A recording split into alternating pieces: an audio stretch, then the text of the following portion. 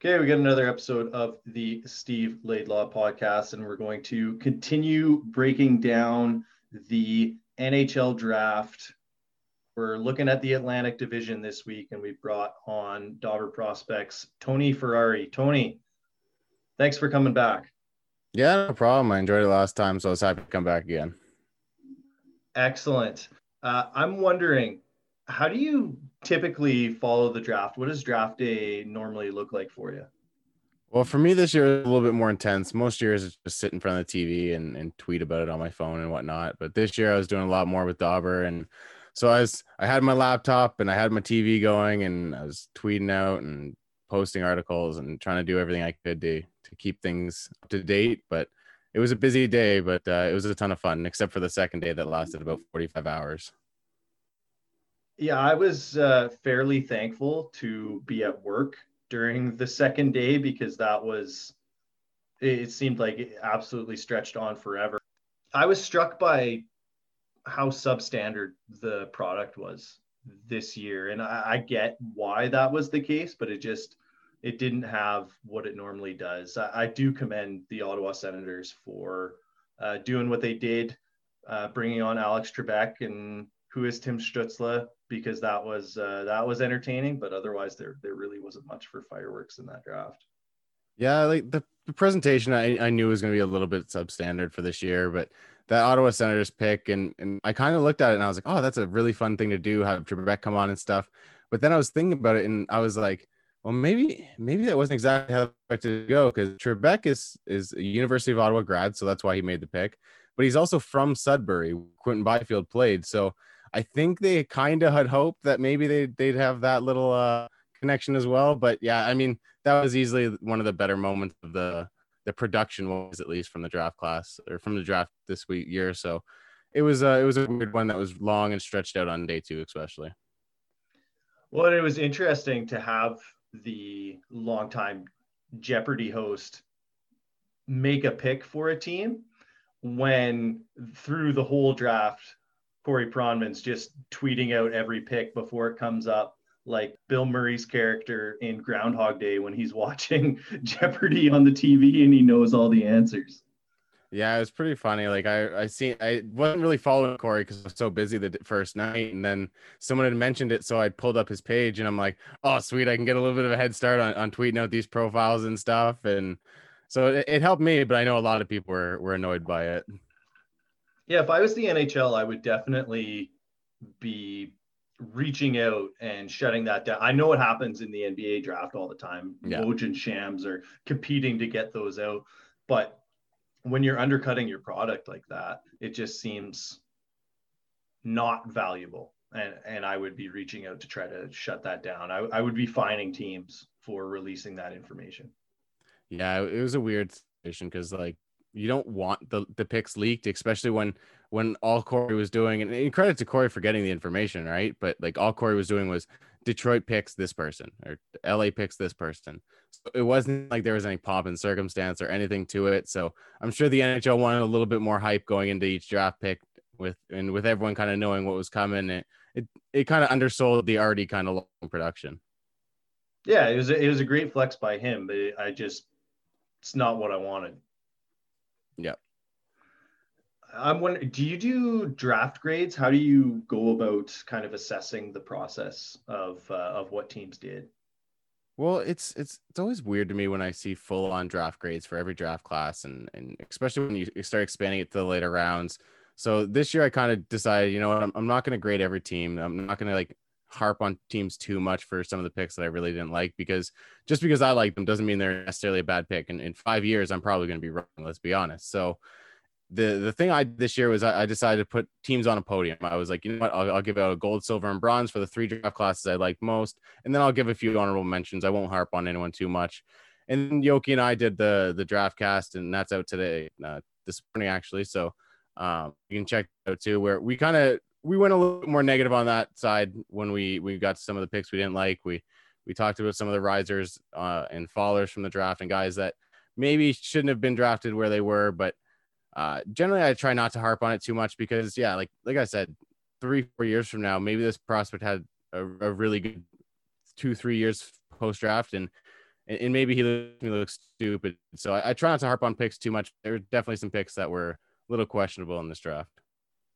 It's such a delicate balance because this is like the best moment of all these players' lives or close to, and then you come out and you're like, the bad pick, right? Like it kind of sucks to go that way, but it's also you want to make fun of the teams because that's the most entertaining way to assess this stuff. So I can't wait to dive into the draft cast and get all the negative vibes, but we can stay positive on here if you don't want to go there. But like I mentioned off the hop, we're gonna take a run around the Atlantic, and I think maybe we'll start with the Ottawa Senators, who did have the Alex Trebek pick with Tim Stutzla at the top, and they very well could have owned this draft, and I don't know that they did, but they were close to it. What did you think, Tony? Yeah, like the Ottawa Senators were a weird one for me because I really liked what they did with their first pick with Tim Stutzla. He was my favorite player in the draft. He's got so much speed and skill. Like this kid's going to be an NHL player. It's just kind of where you really project him. And for me, I project him more as a winger than a center. So I think he's going to play left wing in the NHL. And it's going to be really exciting. It's going to be a great pick. I think that pick was a mistake at all. Jake Sanderson, I can justify that pick, no problem. For me, he was right there neck and neck with Jamie Drysdale. I could flip flop him on either day as the top defender in the draft class. So I wasn't up really too down on that pick. I know some people were feeling like they left some value on the board with Marco Rossi and Cole Perfetti still available, but I was fine with that pick. I like the fact that they were able to kind of bolster their back end while bolstering their forward group as well. Where I think it started to fall off the rails for them is kind of towards the end of the first round when they drafted Ridley Greig, who's a good player. I like Ridley Greig. I think he's a guy that can play middle 6 minutes in the NHL, and he'll bring a lot of energy and he'll bring some tenacity. Kind of like that Blake Coleman vibe kind of comes off him, where he's not necessarily the biggest guy. He's a feisty guy. He'll fight you. He'll get into the battles. But there's a lot of value left on the board, I felt like, at that point. And that's kind of where the rest of the Ottawa Senators draft class went. Is I feel like they got good players. Like I'm not against drafting a guy like Robbie Arventi or Igor Sokolov, but I felt like they left a lot of draft capital on the board. And then the move that really kind of stung for Ottawa Senators fans, and I know me, myself, I was not a fan of this trade at all, was when they traded up with Toronto for the 44th pick to choose Tyler Kleven, and they sent back the 59th and the 64th. To be completely honest, I think both the players that Toronto got were better than Tyler Kleven. And I think Tyler Kleven was a guy that I probably wouldn't have drafted anywhere inside the top 100. He's a big mobile defenseman. He can skate. That's kind of where it ends, though. He's a lot of raw player there, and there's going to be a lot of work to get him to kind of where he needs to be to really be an NHL level player. It's so interesting with the trade ups and the pick value and that sort of thing. I think if you look at just the sheer pick value that was exchanged, I'm sure they came out on the losing end. And then you take a player that most people were not projecting to be as high in the draft as he ended up going, and you can see how they really lose value there. You've taken part in the redraft process with me, and there have been times when teams have done really, really well with trade ups, but I think that there's a point in the draft where it turns from being valuable to being suboptimal. I know everyone remembers the Leafs trading up for Tyler Biggs, and then the Anaheim Ducks end up landing Rickard Rakell and John Gibson with the picks that they gave up. And that would really suck for Ottawa to have a division rival pull something like that on them with this trade back. And the potential is there, but I mean, we may not know for another 7 years. I wanted to gear in on Ridley Greig because I haven't seen the player play beyond just looking at YouTube clips and stuff like that. But looking at the statistical profile, I do wonder, he profiles as someone tracking to be a top 6 forward, but most people don't think he's going to end up there. So I wonder what the disconnect is.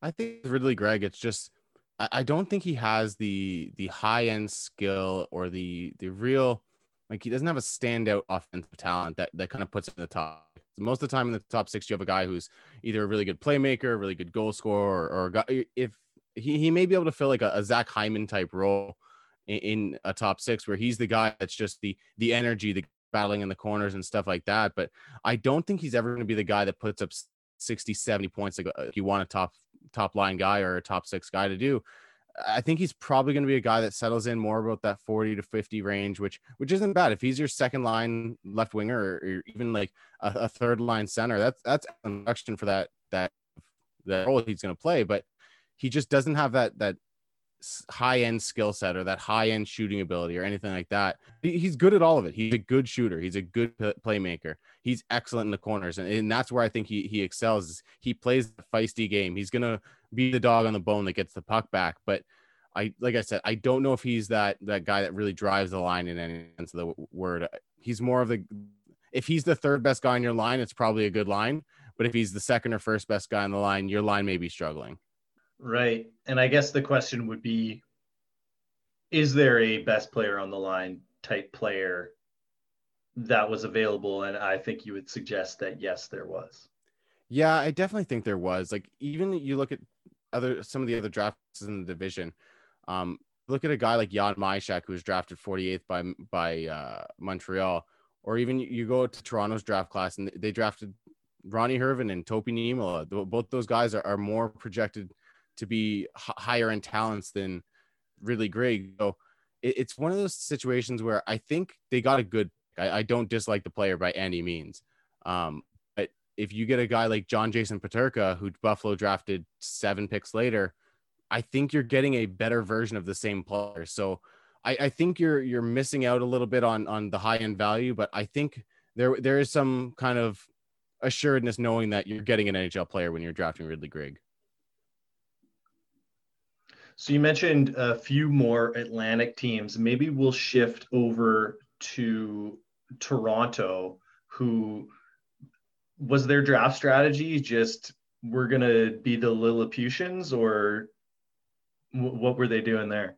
Yeah, I think the Leafs kind of stuck to their guns. I know they said this offseason they want to get bigger and tougher, but I don't think the draft is the place to do that. I think the draft is where you go for your high end talent, just taking swings in the mid to late rounds, and why draft a guy in the 5th round that you think is going to be a third liner when you can draft a guy that maybe has a chance to be a second liner or a first liner. So I think Toronto did a lot of that, and with a lot of that, they got a lot of smaller players. I think you look at some of the heights and weights of some of these guys, and I think the biggest player they drafted was William Villeneuve, their really mobile defenseman in the 4th round, who he's not going to use his size at all. And his size isn't massive by any means. He's only 6'1", 175. So it's not like they had a couple of behemoths in this draft class. Everyone was pretty small and skilled. So Villeneuve, he's kind of like his size is kind of like those guys who just work out to put on show muscles, and they skip leg day, and it's not very functional. Yeah, that's pretty much spot on exactly what it is. He's an offensive guy. He has all the drive to go on offense. Defensively, he's pretty disinterested, and his structure's really kind of wonky. But he was the kind of guy that, like, they drafted him at 122nd. That's a swing, right? Like you draft, he was one of the highest scoring, if I'm not mistaken, the highest scoring draft eligible QMJHL defender. So if you're getting him at 122 in the 4th round, end of the 4th round, that's a value pick in my opinion. So I think Toronto kind of took that, you know what, we're going to let the players fall to us, and we're just going to take the guy with the most skill and the most upside. And I think they did that for a lot of the picks. It's very much that new school baseball strategy. I'm striking out or I'm hitting a dinger, and there's no in between. Yeah, that's kind of what it was, right? Like the 1st round, they draft Rodion Amirov, who's a 6 foot, 177 pound Russian forward. He plays left wing. He plays with a lot of flash and skill. He's kind of a guy that I think he doesn't get the credit for his defensive game, and he doesn't get the credit for his ability to kind of win those battles in the corners. And like I said, he's a 6 foot, 177. He's not going to come in there and crush a guy along the boards or anything like that, but he's going to be able to use his body position. He's going to be able to use his strength on his feet, and then he's going to be able to outskill a player in the corner to pull the puck free. So I think Rodion Amirov is a really, really good pick at this point. At 15, I had him at 12 on my board, so I was really happy with that pick. He has a real chance to be a top 10 player in this draft class, and there was a loaded top 10 this year. So yeah, I love the swings that they made. I very much agree with the strategy of swinging for the fences, because when you do hit one, then suddenly it's going to be very exciting for you. Do you think Amirov would have gone this high if this draft happens in June the way that it normally does? I think he probably would have been in this range for sure because he did play in the KHL last year. He didn't produce at all really, but he played in the KHL, and that's a lot to do for a young player, especially a draft eligible player. So I think there was some hype around him, and I know, like, talking to a few different teams and talking to a few different scouts and stuff, he was a guy that was kind of anywhere between 12 and 25 on most draft boards. I'm sure there was other teams that had him lower, like even in the first round even. So the Russian factor is real. So I think there's a chance that he maybe fell, but I think he probably still goes in this range. Interesting. Yeah, it seemed like he was starting to trend up public draft boards right around when we found out that we weren't going to be having the June draft, right in that pause that we had. And then it just seems like the return to play just skyrocketed him even more. Like, I was not surprised at all to see him in the top 15, whereas I think that Russian factor might have played more of a factor if we have that June draft. Yeah, because he's had a good start to the KHL year this year. He's been producing a little bit. He's putting up a few points here and there. So I think he's starting to show he's more comfortable with it. He's starting to show that he's more physically ready to take on that challenge. And I think this is a guy that Toronto drafts and they go, you know what? We just traded Johnson. We just traded Kapanen. This is a guy that can replace those guys with the skill, with an even higher skill level probably than either of those two players. And he can do it maybe next year. I don't necessarily think it's ideal for him to jump into the Leafs lineup next year, but if he has a good year in the KHL, I don't see any reason to hesitate to at least give him a shot. And what's his contract situation? Are you aware of where he's at on that front? If I'm not mistaken, he has a contract through 21-22, so that might hold him up a little bit, but I think there might be an NHL out clause. I know a lot of teams have those, or a lot of players have those, sorry. So I wouldn't be shocked if he was kind of going to stay in Russia for a couple more years, because like I said, he doesn't necessarily need to jump into the lineup next year. So he's a guy that I think he has the talent, he has the skill. It's just going to be about when he goes. And actually, his contract runs through next year. I just checked. So yeah, Okay. he after next season or this season coming up, so he can come over to the NHL if he's ready. So I think Toronto they got good value at that pick. Yeah, I've been hypothesizing that we might see a lot more players make the leap, just because there are going to be some leagues we don't know if the WHL or OHL are going to be able to go this season. It sure doesn't sound like they are. So there's going to be a lot of prospects without homes, and there's all these teams that are trying to ratchet back on salaries, and there's no better salary than players on their entry level contract. So I think we're going to see a lot of these guys sooner than we might otherwise. And maybe that also speaks to some of the talent at the top end of this draft.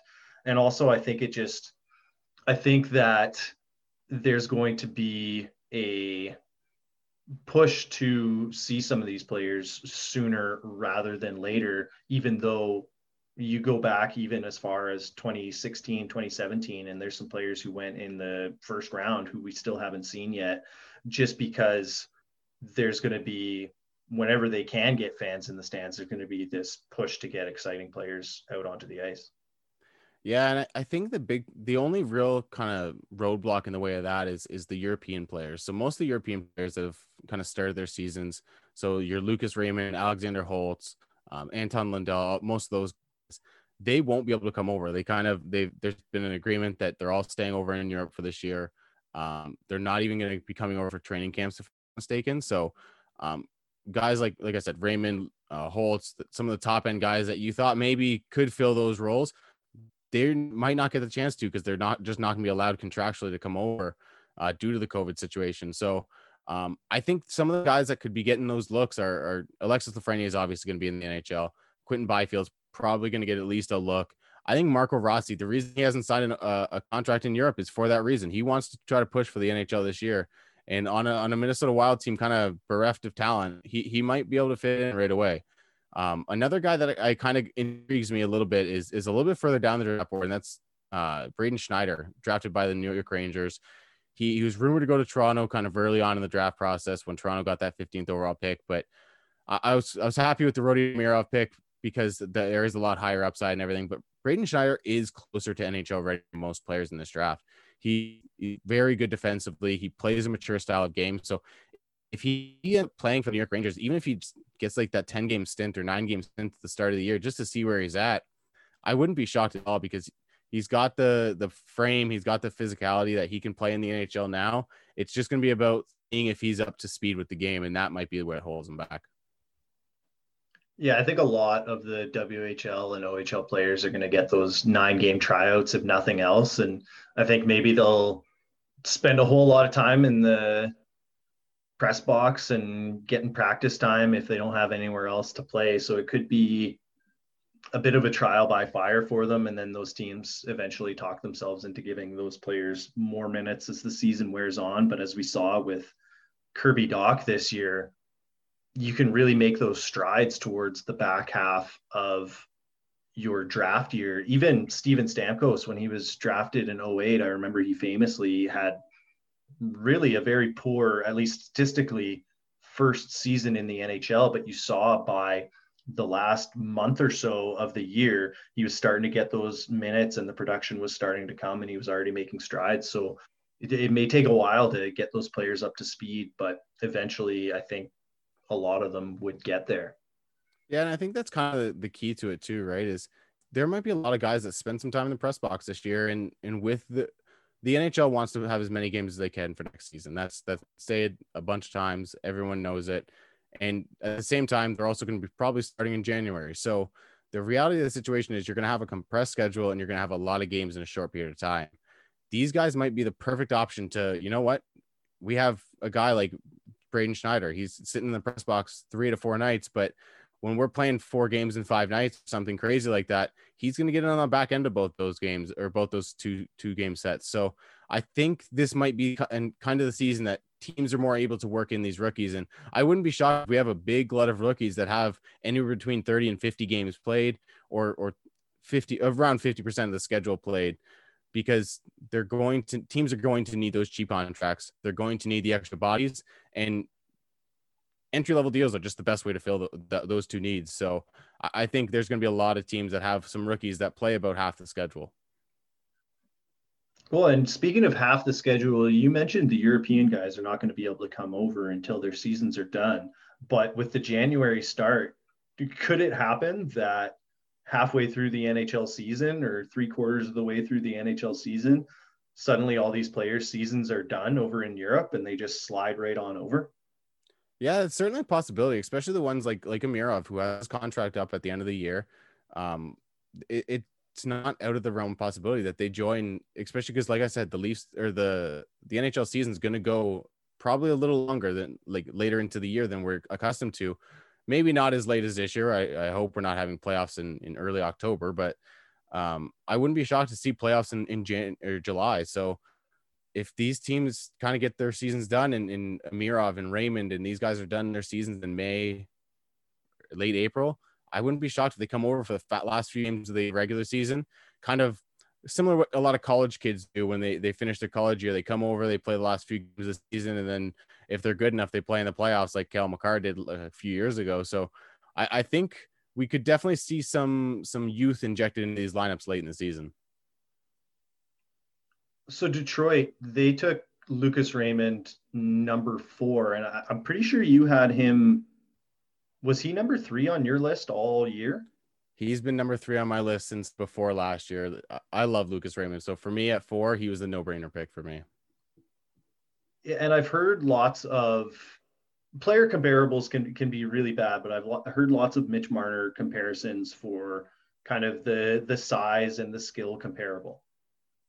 Yeah, I think Mitch Marner is a good comparison, but the comparison that I've kind of been using lately is our Panarin, just because of the way Panarin kind of drives his line from the wing. And I see that a lot in Lucas Raymond's game. I think he's a guy that you can put him with a center like maybe Joe Veleno, who isn't necessarily the most high-end offensive center, but he's got a good two-way game, and he can complement whatever player is driving that line. So if you have a guy like Lucas Raymond driving from the side, having a second line center like Joe Veleno might not be a bad option, because if Detroit has the opportunity to kind of maybe make a kid line of Zadina, Veleno, Raymond at some point in the next couple of years. And that line could be a lot of fun because their skill sets really mesh well together. And I think Lucas Raymond's just, like I said, for me, he's been the guy all year. There were times early in the year and towards the end of the year when he started playing again this season, where in my mind, I was like, man, this kid might be closer to Quentin Byfield at 2 than whoever we kind of have at number 4. And I just love the kid's talent. He's a good skater. He's not necessarily the fastest north-south guy, but he's got incredible agility. He's got incredible edges. His ability to just kind of cut to the middle on a dime and just blow it, leave a defender behind is pretty remarkable. Like, he's done it at the SHL level a few times this year already. His shot's noticeably improved. He's bigger. He's stronger than he was last year. I think this was a really good opportunity for Lucas Raymond because he did get those few games in before the draft happened. So it kind of gave teams that maybe were on the fence and maybe were like, oh, should I go with Lucas Raymond or Cole Perfetti? Seeing Lucas Raymond make those improvements that you kind of wanted to see him make over year gave him that opportunity to really rise up the draft boards in the private sphere as well. Yeah, that's interesting because obviously after the result of the draft lottery, Detroit fans were pretty despondent about what had happened, even though, well, Yzerman was despondent, but he knew that this was the most likely outcome for them. And then to get all the time that they had to really hone in on what a lot of people think is an elite talent is it's a bit of a stroke of luck because even when you bottom out, you aren't guaranteed anything.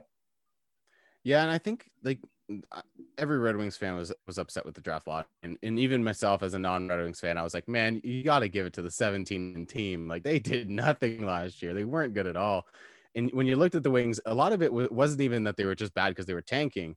They were bad because they had a lot of contracts that were hampering them down, like the Ablocator deal and in the Nielsen deal and stuff like that. So they were kind of just bad because they were bad. It was the result of being good for 3 decades almost. I almost felt like, you know what, Detroit almost deserves that first overall pick. They didn't get it, but they get Lucas Raymond, who, in my opinion, this might be a little bit of a hot take, but if he was in this year's draft class, I think both him, Lafreniere, and Byfield would all be the favorite to go first overall next year.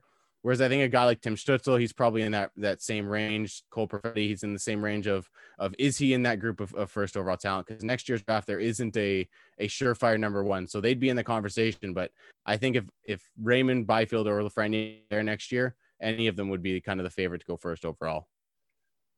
Yeah, next year's draft class is one I'm kind of fading, but I'm sure we'll get excited about it coming closer to draft time. Detroit, did they just only scout Sweden this year, or what happened there? They ended up with a couple more Swedes in the second round.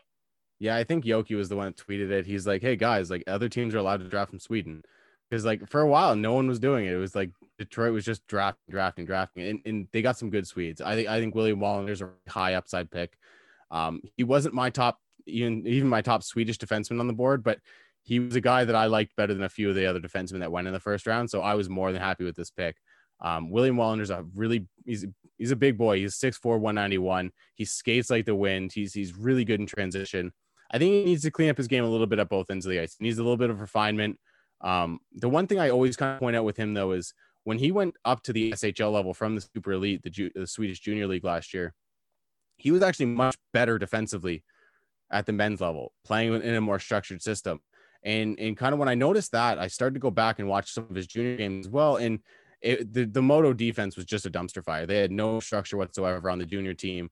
So when he got into that environment where he wasn't necessarily the guy and he wasn't the only person trying to play defense at times, it worked out a lot better for him. He had a lot better results. And I think William Wallander is a good pick in this range. Theodor Niederbach, that was a fun pick. I like that pick really a lot. Getting him at 51 in the second round, he's a good power forward kind of style center. I think he's probably a winger at the next level. He's not necessarily the biggest guy. He's 5'11", 175, 180. But he's strong on his edges, and he knows how to kind of put his shoulder down and protect the puck. I think this is a really good pick. He's a guy that I project as a middle six guy. He can score goals. He's got a good shot. He's a decent playmaker as well. So I think this is kind of like he projects as like the ideal second line center, second line winger. Um, I love this pick in that range. Like they just banged out 3 Swedes at the top of their board, and I loved every one of them. Yeah, I really needed Wallander to be the 7th defenseman drafted in the first round, and he slipped just outside. And so I lost my over bet for the defenseman, which was very unfortunate. I haven't seen the kid play, but just looking at the scouting reports and stuff like that, I'm getting like extreme Philip Broberg vibes off of him, just without the steam of getting driven up to the top 10 of the class because people watched him at the World Juniors and fell in love with his athletic traits. And honestly, that might be the best comparison I've heard, because I think Philip Broberg played a lot of the same style. He has a lot of the same strengths as William Wallander. The difference was Broberg got drafted in the top 10 and Wallander got drafted the first pick in the second round. And with Broberg last year, I felt like he was a guy that probably could find decent value in the 20s, or even if he falls to the second round, that'd be an awesome value. But teams were enamored by that size, skill, skating package. And with Wallander, I think there was just other guys that they became enamored with who maybe had a bit more of a raw skill set, like a Shakir Mukhamadullin, who was picked by New Jersey, which was kind of fun to see. But I think William Wallander's probably a better prospect than that, and he's got all the same size, skating ability. And there's a lot less refinement that William Wallander is going to need to make over a guy like Shakir Mukhamadullin. So I loved the pick in the second round. Philip Broberg's a really good comparison, and like I said last year, Philip Broberg got drafted a little later. I'd love the pick because there's a lot of upside and it's a great swing. And I'm always a guy that likes to take the swing. Top 8 wasn't what I was loving about Philip Broberg, to be completely honest, at the time. But it looks like he's trending to be a reasonable pick. I'd still rather have Trevor Zegras, but that's the way the cookie crumbles. Speaking of defensemen with these tools, Montreal takes Caden Gooley in the first round, and we knew someone was going to do it. And I think Montreal fans and prospectniks in general are a little bit disappointed with that pick, given the high upside forwards that were on the board.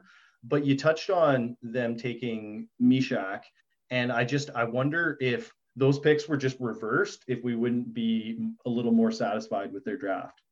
But if they reverse those pick, then we wouldn't have gotten back-to-back Tuck Mysacks. And oh my God.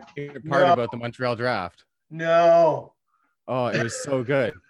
But no, honestly, like you said, if you flip those 2 picks, if Myshak was going at 16 and Caden Gooley went at 48, I'd be fine with it. Like those picks in my mind would be perfectly reasonable to be reversed. So I don't mind drafting Caden Gooley where they did. I'm not a Caden Gooley fan. I've been kind of on the record with that all year. In my opinion, he was more of a late first, early second round guy. If you're getting him at 16, you are getting that raw skill set. He's a guy that's a good skater. He's more than willing to kind of step up and engage physically. I think if he gets to Montreal, he's another guy that I think could play a few games this year in the NHL. I think if the WHL doesn't really get going and the NHL does, this is a guy that could be that guy that I said plays 50% of the games that they play, and he gets to learn under Weber and learn under guys like Petrie and stuff. So I think he's in a good spot for what he needs, because he's a guy that is that raw kind of, that he's that ball of clay and they need to mold him in Montreal with a guy like Shea Weber there to kind of teach him what to do. And they're not too far off size profile wise. So I think Caden Gooley's in a good spot, even though I didn't love the pick at the time. I think Montreal should have let someone else draft Caden Gooley, and then in 10 years have given him just an obscene UFA contract to be their 4th pairing defenseman. Or they could give him an obscene contract and send him to the AHL like Carl Alsner. Exactly. That was the trend that I was trying to poke fun at. Listen, Tony, I don't know if I'm going to be able to come back from Tuck Mysak, but we'll try here.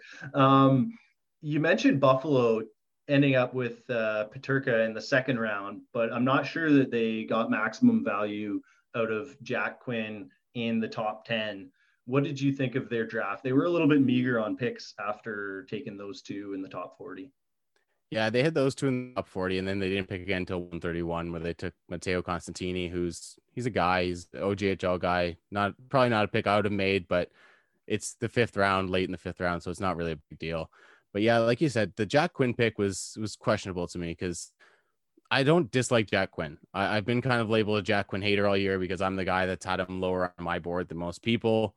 I finished the year with him at 23, I think. The Dobber Prospects Award had him at 21. So for him going eighth, it just value wasn't there for me. The Buffalo Sabres kind of walked up to the Zoom podium and they were like, from the Ottawa 67s. And I went, yeah, finally.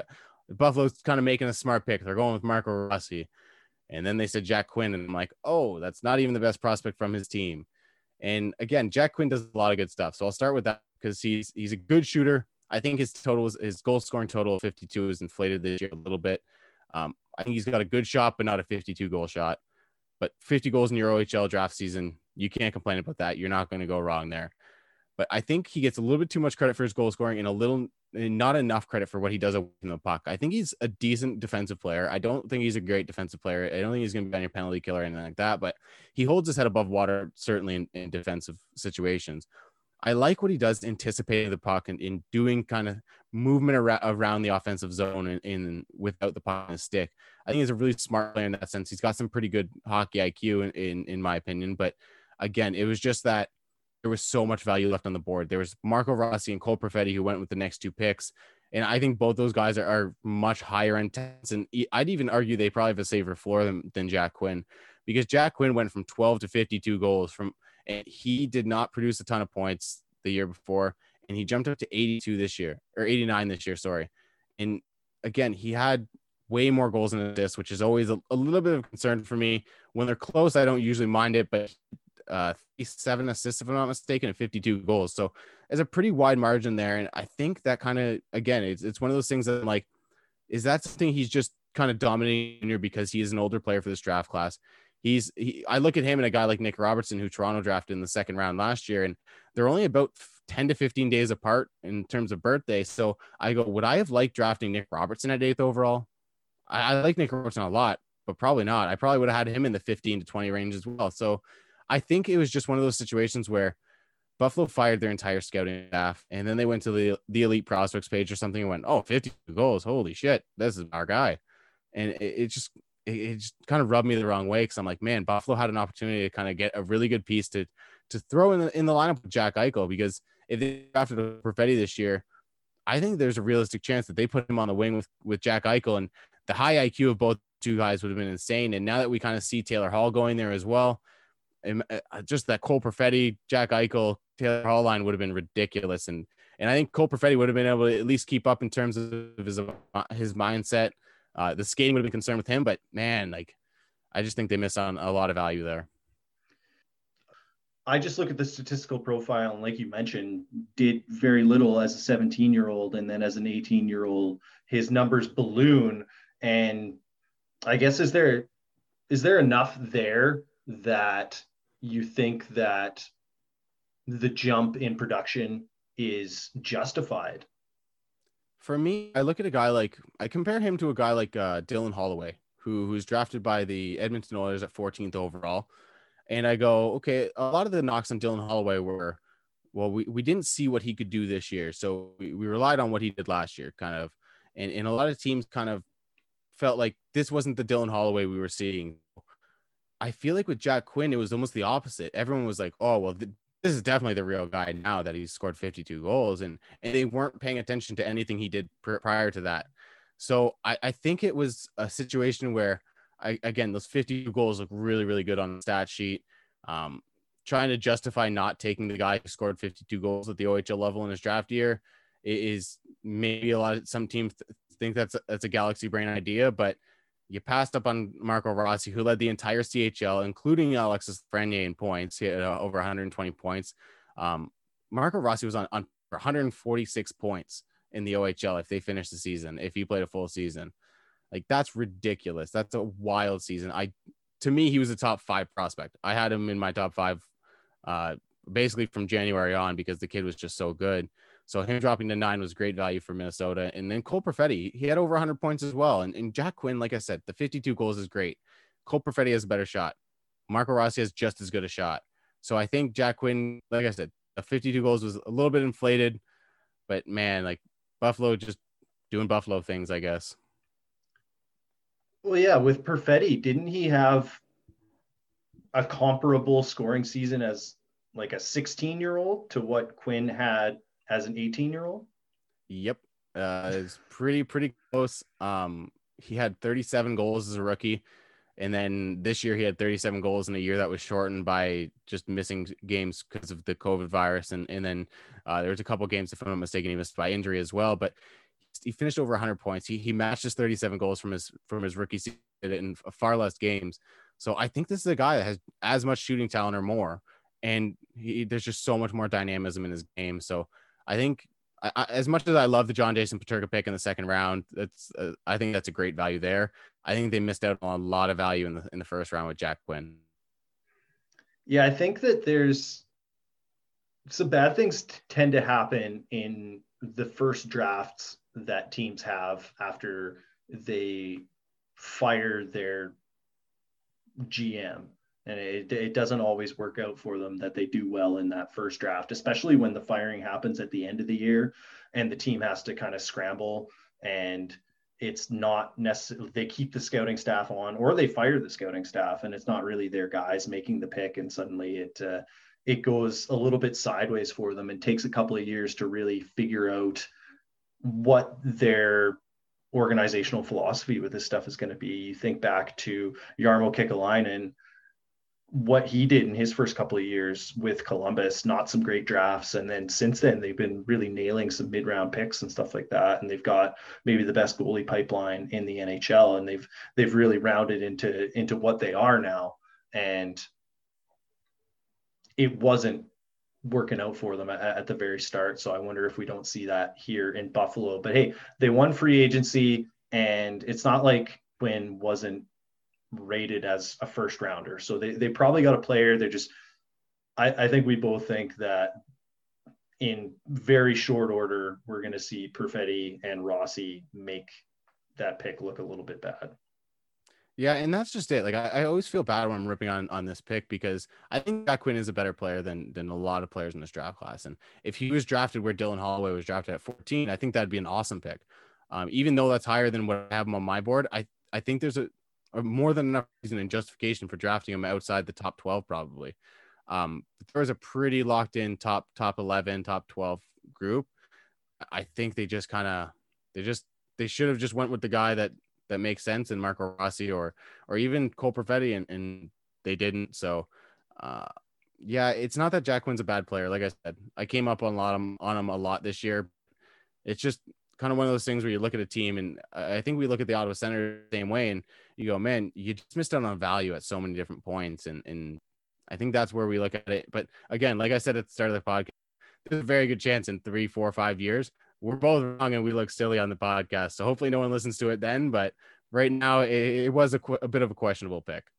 Oh, I'm bringing this back up in 5 years if Jack Quinn makes me look silly, because I've been kind of ripping on just the age adjusted scoring and stuff like that as kind of a red flag. So I'm excited to see him prove me wrong, because I'm all about that. Oh yeah, like I'm more than happy to retweet this out in 4 years when Jack Quinn puts 50 up in his third season in the NHL or something.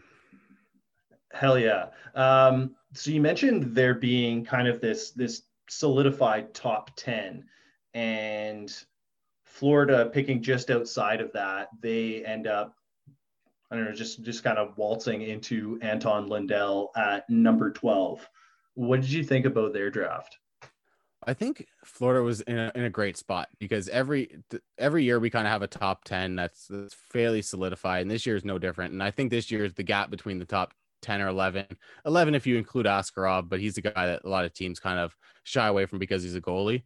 But so if you kind of look at that top 10, every year someone jumps up, and with the assumption that Askarov was also going to be in that group, you kind of put the 12th pick at a really good point, because then you just have to be the least smart guy in the room and just take the best player available.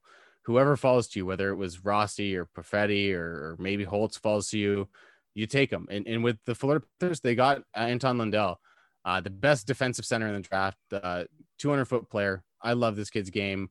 I had him a lot higher on my board than some people. There was even times this year I had him above Alexander Holtz, just because I think the whole impact that Anton Lundell brings to the game is really, really impressive.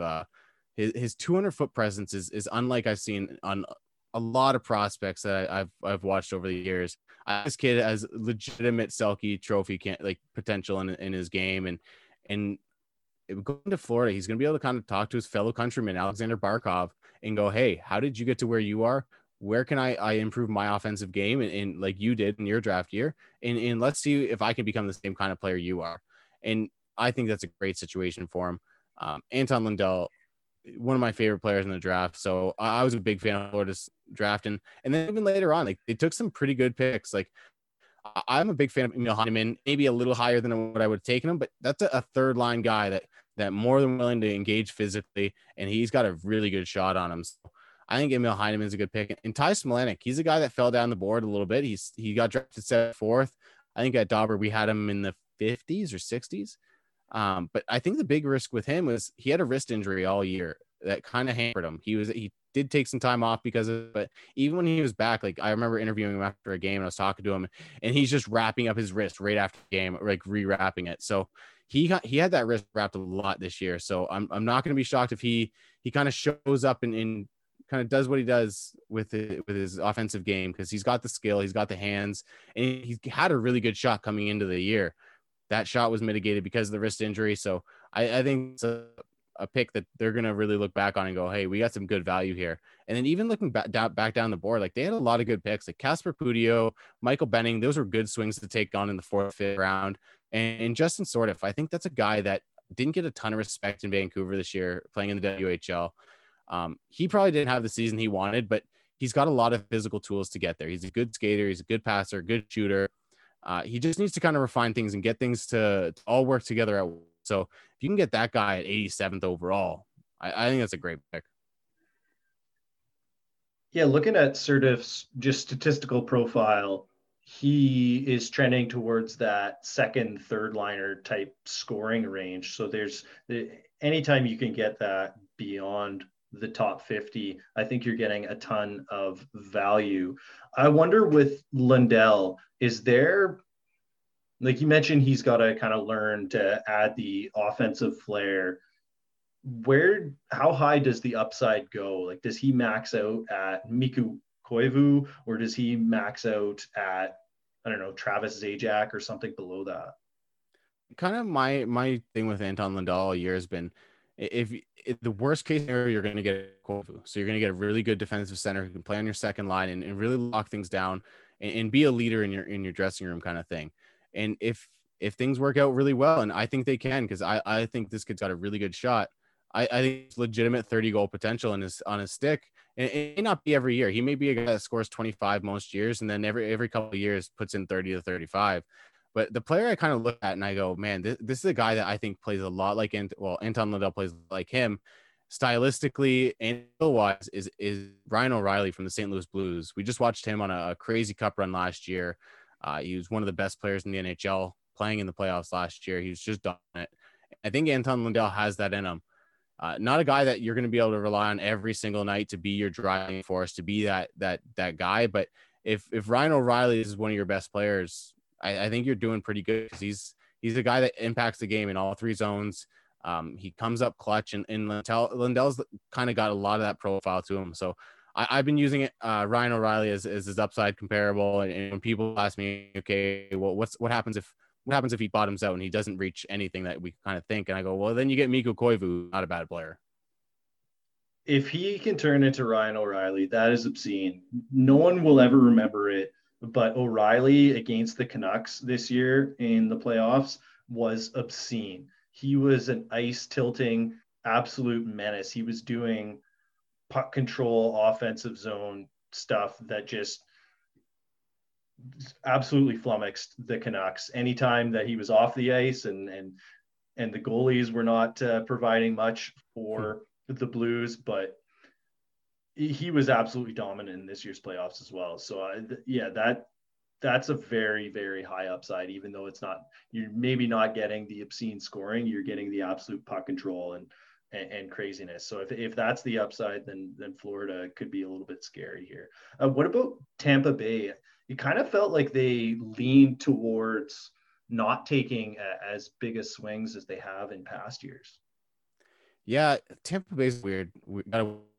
So I did not like their first three picks at all.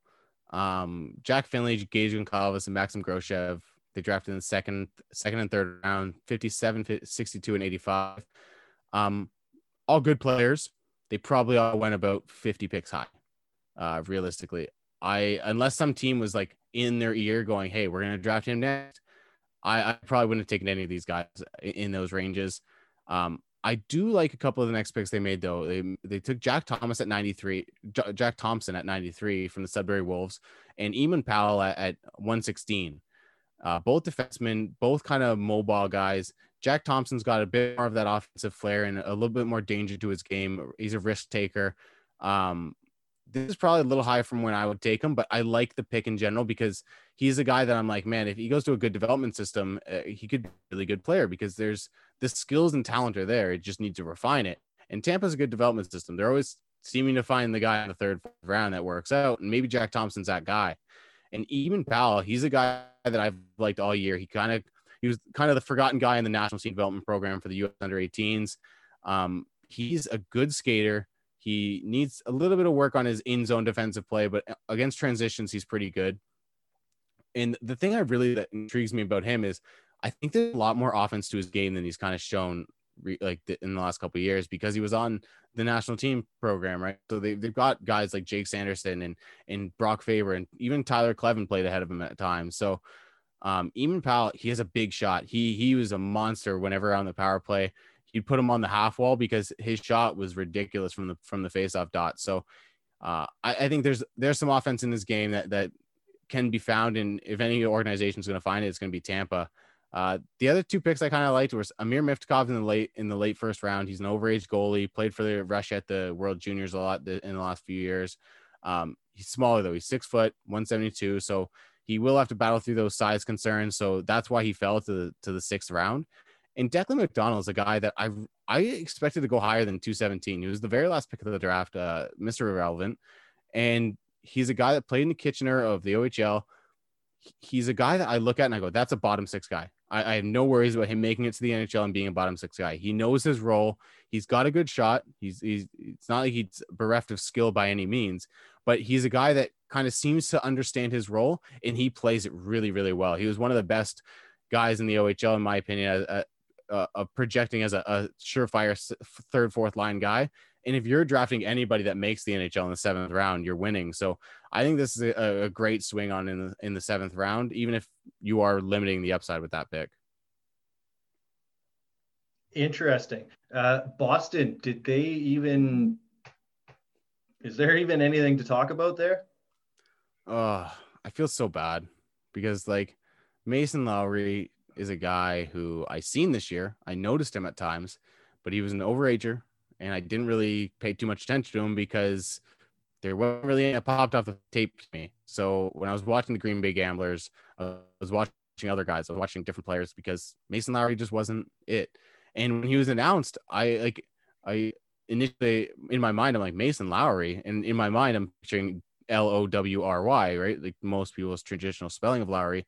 So I'm like, who is this kid? I don't even know who that is. And then I got like a bunch of messages. And one of the messages was from a Bruins fan that I'm pretty close with. And he goes, who the fuck is Mason Lowry? And he spelled it Lowry. And I'm like, honestly, dude, I don't know. And then once the other thing was the NHL didn't even have his name in the database. It didn't seem because that pick took a long time to get up on the board. So even still, like we didn't know who it was. Once the spelling came up and I seen it was or Lohrey or REI, sorry. I was like, oh no, I do recognize this player. I definitely know who that is. Why did they draft him in the second round? If you wanted to draft him, that's a guy that I think you could draft later on. I think Boston went for a lot of the Boston Bruins type players. Lowry's a big boy. He's 6'4", 195. He doesn't mind getting physical. He's got some puck skills and he pushes the puck up ice. But I think his offensive game is kind of predicated on the fact that he is bigger and stronger than most players, and he's able to do a little bit more from the defensive blue line than you'd expect as a defenseman. So I think it was a pick. I wasn't a fan of the pick. They probably could have grabbed him in the 5th, 6th, 7th round realistically. Then they go on to Trevor Kuntar, and he's another guy. He's a Boston Bruins banging bruiser guy. He's gonna be that Bruins type player. You look at him and you go, okay, that's a Bruin. That makes sense. Mason Labrador, same thing. Riley Duran, kind of the same thing. Like they went with their pretty stereotypical Boston Bruins players. They passed up on a lot of value, in my opinion. Every single one of these picks probably could have gone 100 picks lower. Even the Langerbrunner and Riley Duran picks at 151 and 182, I wouldn't be shocked if those guys were drafted a round later even. So I think Boston's a good team. They always draft well. They seem to find gems in the rough. So maybe one or two of these guys work out and they look like geniuses. But yeah, I think there's a little bit of galaxy braining going on with these guys. They always seem to find one or two late round picks that works out. So I find myself cheering for Mason Lowry because apparently no one had any idea who he was, and that excites me just as a story, hopefully that's a chip on the shoulder and really drives him to having some success. Oh, for sure. Like I want Mason Lowry to make the NHL. I want every one of these kids to make the NHL, but I definitely do want Mason Lowry to make it a little bit more because I would love like him and Igor Chinnikov and a few of the other guys that when they flash back to the Sportsnet panel or the NHL Network panel, the panelists were like, who? So I want those guys to make it to the NHL even more. I want Chinnikov to prove I want him to prove Jarmo Kekalainen right and make everyone go, oh man, that pick at 21 was a good pick. I want all of these guys to make the NHL because I love my favorite part about the draft process is being wrong, because I look at these guys and I go, man, what didn't I see in Mason Lowry? So if he ends up having a good next couple of years, I'm going to be the guy that goes back and go, what did I miss? Because there's always mistakes made. The best in the business are 30%. You're hitting 300. It's not a game that you're looking to be 100% on. So I'm fine with teams taking risks. I'm fine with teams going with their guy. I just hope they work out. No doubt you've got the growth mindset there, Tony. This was very informative. I'm going to have to go back over it and make sure that I'm fully digesting what you said about some of the depth prospects that I really don't know from Adam. So thank you so much for coming on the podcast. Is there anything you'd like to plug before we get out of here? You can just find me on Twitter at the Tony Ferrari. My podcast is Dauber Draftcast. You can find that on Twitter as well. We just released our kind of draft breakdown episode. We decided not to go with the traditional, like everyone's doing for the most part, break down the first round and then talk about a few prospects you like afterwards. But instead we kind of decided, you know what, we're going to take the rankings we had right before the draft that our scouting team came up with and the NHL draft and look at where we were way off. So we looked at a lot of the guys that fell in the draft. So we talked about a ton of guys like Jacob Perreault and Maverick Bourque and Tyler Tullio who fell down a little bit of the boards, and we talked them up a bit and talked them up on why we think those guys are going to be good picks. And then we talked about some of the guys that maybe got drafted a little bit higher than our board. And for a lot of those guys, it was easily explainable. Like there were reasons that maybe we didn't like them, but we understood that other teams would like them. And then we kind of talked about some of the surprises like Shakir and Igor Chinnikov going in the first round and a lot of the other guys. So there's a ton of prospects, and it's definitely not the first round prospects that you're probably going to be used to. So it's basically, I think there was just over 50 players that we talked about from the second round on. So there's a ton of depth in there. So it's an hour 45 minutes. So enjoy that. But yeah, other than that, find me on Dauber Prospect. That's where all my stuff is. Well, good. You've given me more homework, Tony. This is fantastic. Thank you so much for coming on the pod. Happy Thanksgiving. I'm very thankful to have you here. Thank you. I'm thankful for you having me. It's always a good time to join you, Steve. All right, everyone. That is our podcast. Happy Thanksgiving to my fellow Canadians. And like, subscribe, review wherever you get your podcasts. Catch you on the next one.